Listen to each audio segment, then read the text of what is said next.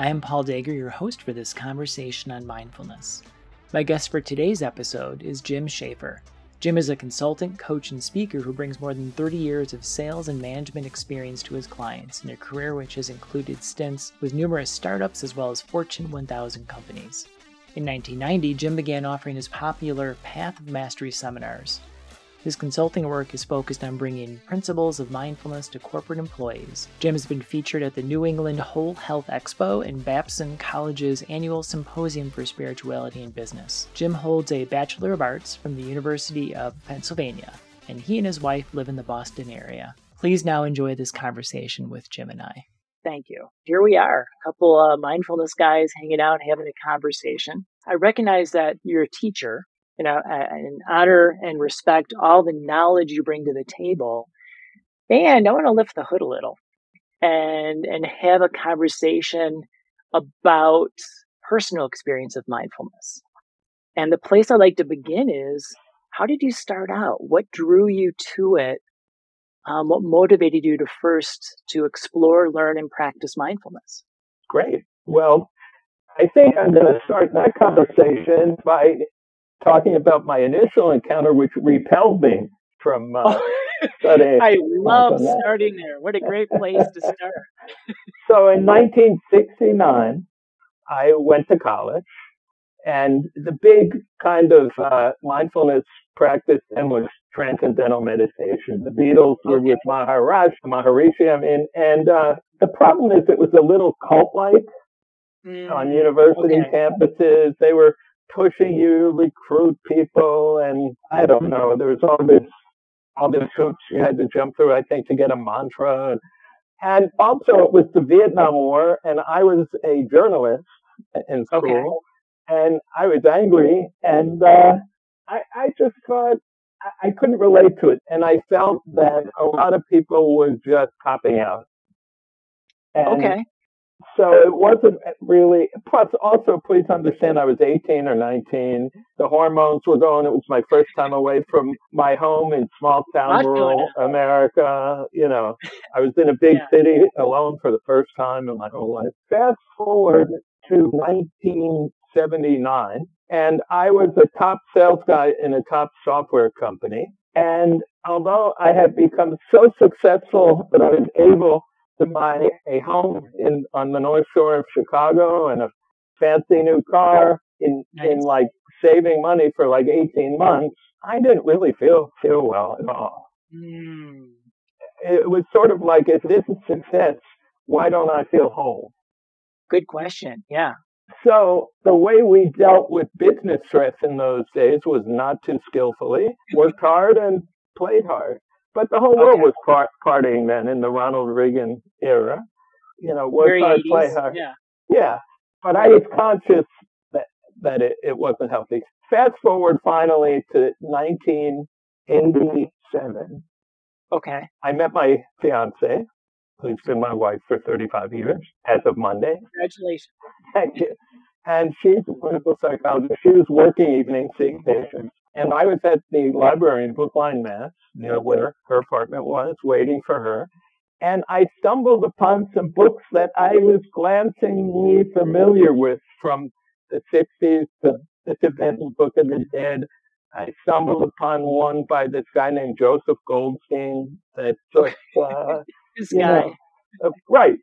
I didn't know who he was, And all of a sudden, this stuff started really making sense to me because I was about to become a husband and I knew a father. I was 36 years old. I knew as soon as we got married, my wife, we wanted to get moving. We weren't kids. And I thought, I don't have the skills for that the way I'm going now. I have no center. Even what I have is drive, ambition, some business success. Didn't have myself centered properly. And as I began to read these books by Joseph, by Pema Chodron, and a couple other people, and there were earlier ones, because this is way back, Jerry Jampolsky, who wrote a book called Love is Letting Go of Fear. A guy named George Leonard, oh my God, changed my life with a book of his called Mastery. And I thought, you know what? This is a curriculum for what I was looking for. number one. And number two, it could be really helpful to the people I know in business because it's a wonderful business curriculum for what I see as a fairly, at the time, painful, stress-filled environment. I was mostly self-taught with audios, and I read books. So I started my practice pretty much daily in '88 till now. Okay. Wow. You know, there's two parts of that story. And one, thank you for sharing. It's a beautiful story. One is stumbled upon. And I think that's a common occurrence for us arriving into this thing called mindfulness. And I also wonder how much is it a receptivity that, and that idea of serendipity, synchronicity, you know, that there's this, our eyes come across something, our ears hear something when we're ready to receive it. And there's this sense I'm hearing in like out of balance, like extreme success in the sort of business world and recognizing, hey, there's more to it and I don't have this other half. Let me say, we all have it. It's just a matter of accessing it, right? But that's what I hear in your story, that there's this synchronicity of receiving and an openness to, I want to balance myself out. My guess is that's a common story, common threads. I would think it is because, so first, tell me if this happened to you, Paul. So in the beginning, you start meditating and it's like, whoa, I'm like high as a kite. It's like, this is the greatest thing in the world. I'm going to be a guru. My life is going to be perfect forever. All figured out. I got it. Yeah, for like 6 months. And then boom, like a bit of a crash. And it's like, shit, I'm still the same confused person I was before. Right. Yeah. But then if you keep at it and practice, and this is why I encourage young people, especially practice, there becomes a part where you can't disassociate from it. That process is first your mind, then your body, but then your spirit, and you're embodied in it. You remind me of, so I was introduced to mindfulness in grad school at Naropa University, and I remember struggling, you know, these big, like 100 people crammed into a room in silence. It's like, what am I doing? What are we doing? And then one time at home, because I was required to meditate, was part of schooling. And I remember having this moment where like the clouds opened and I saw the light and it's like, I've arrived, I've succeeded. The next time I went to meditate was the worst experience I ever had. So I totally relate to that honeymoon stage, the crash and burn, and then, oh, this is what it's about. Okay. Very important, I think, for people to hear that's the path, that's walking it. I mean, you must have really known what it all was if you were in the room. I'm still trying to figure out what it all is, Jim. I'm just more honest about that. That was my introduction, because it was such, and I'm going to use the Naropa word, container. It was such a container to be first exposed to what. And again, it's so funny. We talk about like it's something outside of ourselves, but you and I both know this. It's an innate capacity within, and yet sometimes we need a good mirror to see what's within. And Naropa was a phenomenal place as far as a really good mirror to see what I had not known was in there. This is like a Marvel movie, your origin story. So thank you for your origin story into mindfulness. Yeah. And I'm still the same. I mean, I'm still the same guy. I just, I didn't change into the Incredible Hulk or anything. No.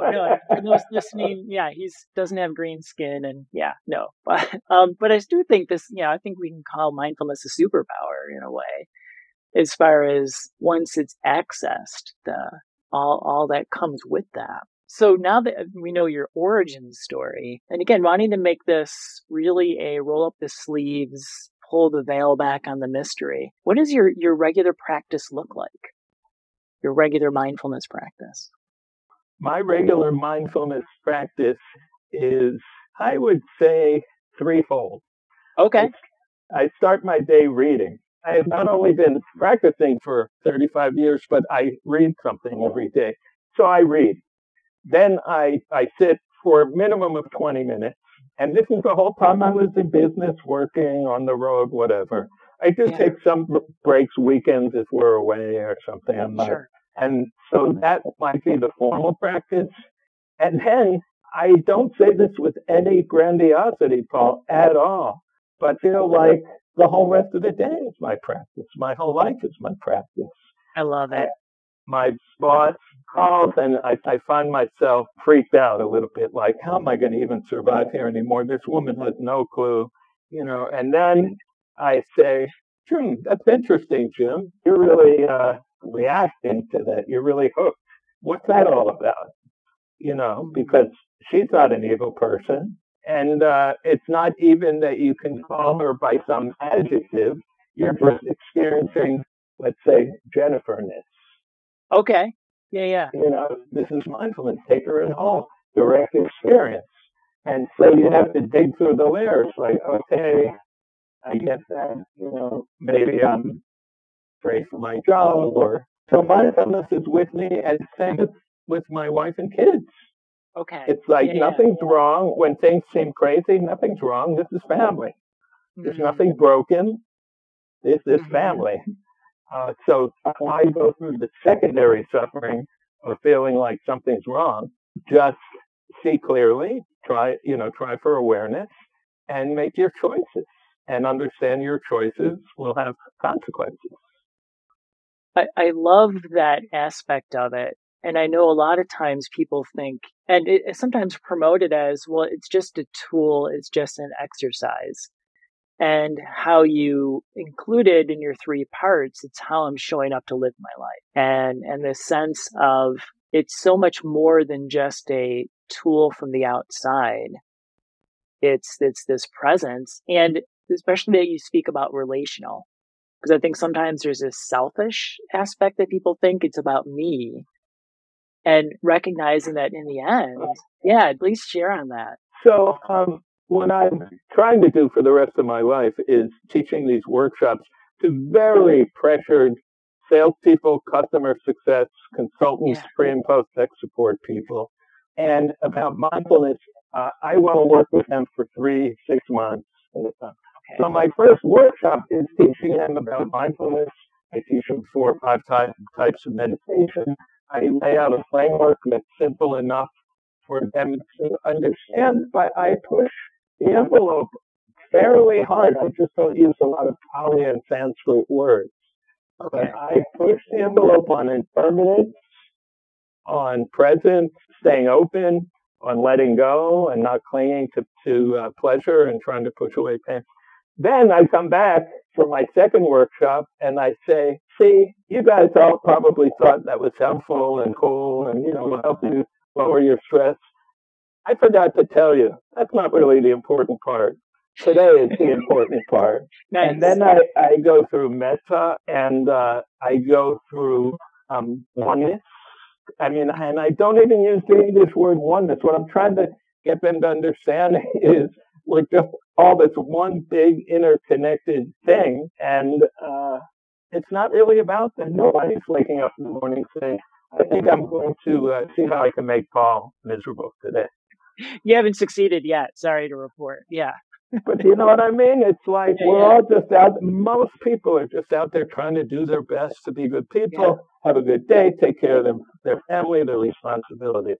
So I really lead them to that point because that's where the real riches come from. Yes, you have to get your piece to pay your mortgage and raise your kids and whatever it might be. You can be as relaxed as you want and it's, quote, mindful and chilled out. You're not going to have the richness that it really offers. What does that look like? What does the richness look like for you? Well, again, I have to say this with humility, Paul, because you're hitting me at a time where my children are grown and they're on their own. Yeah. And, our house is paid for. I don't have the kind of responsibilities I have then. But even back then, I think I felt that at any moment, you have access to, wow, I am here. This is life. And, it's pretty, I don't even want to put too many words behind it because It's a feeling that you're not all over the place. I mean, we all have days, monkey mind, you're thinking about all this stuff. The thing I love that comes up in meditation, I love Jack Kornfield's thing when he says, after a while, you can recognize your top 10 greatest hits. So it's like, all right, money, money, money, money, money, thank you. You know, that's not solid. You know, bye. Fear, fear, fear, work, my relationship. So, I mean, that's how it shows up. It's just real appreciation for everybody, even if they're people who drive you nuts. Very important point to include. Appreciation for even people who drive you nuts. Can you say a little more about your experience of that? What does that look like? What does it feel like? Man. So I used to work for a technology analyst firm. Okay. And there was one guy there who had kind of, and this is judgmental, I wouldn't have described it as that, but he had rough edges. You could say he had an abrasive personality. I kind of ignored that part of it. But we had a lot of vivid discussions. And we had open conflict after a couple of years. He quit. And on his last day, he stopped by my office. And he said, Jim, you're really one person I wanted to say goodbye to. I have really enjoyed our time together. I don't speak about this publicly, but I'm a cancer survivor, and it's a little bit iffy sometimes, and I'm not always in a great mood. But I have found our association quite valuable. Wow. And I did too. You offered him, I think, this presence of however he showed up, and I'm hearing there was appreciation for that. Yeah, because I don't want to, so I'm surrounded by psychologists and therapists in my family, in my neighborhood and everything. So I don't want to, a lot of it could just be there's a lot of conflict in my family and we're all as close as can be. Okay, my brothers and I, you know, I mean, what do boys do when dad's not home from work yet? We fight and wreck the house. And so conflict per se doesn't bother me. And after I practiced for a while, and maybe it was even a decade or so, I really learned not to label people. Not like, all right, he's an asshole, he's a liar, he's a dysfunctional. What I do is when I said to you, that's Bobness. I take the person home. Now I have choices. I can engage. I can go around. I can leave here altogether. No, that's up to me. Okay. And when we get together without judging, I can take him in and have maybe even a heated discussion. Okay. Wow. What I enjoy about this experiment, and thank you for joining me in it, is we start in a simple place and I don't know where we're going to end up. Okay. And trusting that, I love where we ended up here. Especially if this is going to be the inaugural episode, and hearing that, I think that the two things that really resonate with me is I am here, and in your story about Bob, I'm also here for you. And if we can leave that message for people about the power of mindfulness, I can't think of a better point to put out there. Yeah, I agree with you, Paul. And the reason why I think it's important, especially today, look, everybody's so preoccupied, and it's too easy to not create the awareness or the being centered enough to directly spend that time and engage with somebody. It's like, it's much easier to say, oh, Bob, and just walk in the other direction. So I am relatively ancient at this point. And yet, you know, you see guys my age that look back and it's like, wow, 50 years, where did that go? I don't feel that way. I look back and I say, wow, I was really there.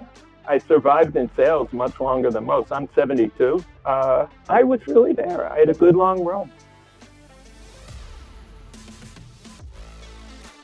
Simple But Not Easy, a mindfulness podcast, is produced by me, Paul Dager, and thank you for putting up with my lack of technical skills. A huge thank you to my guests today for sharing their story and insights. And a thank you to Jacob Morrison, Juliana Castro, and Trevin Stiegel, my friends and mentors in how to make a podcast. I miss you guys. And Andrea Romack, who gave me my first podcast hosting experience at PsychHub. And of course, thank you to my listeners for joining me on this journey along the path of waking up and being mindful together. If you find value in this podcast, please like, write a review, and share with your family and friends. Be well all until we meet again in our next episode.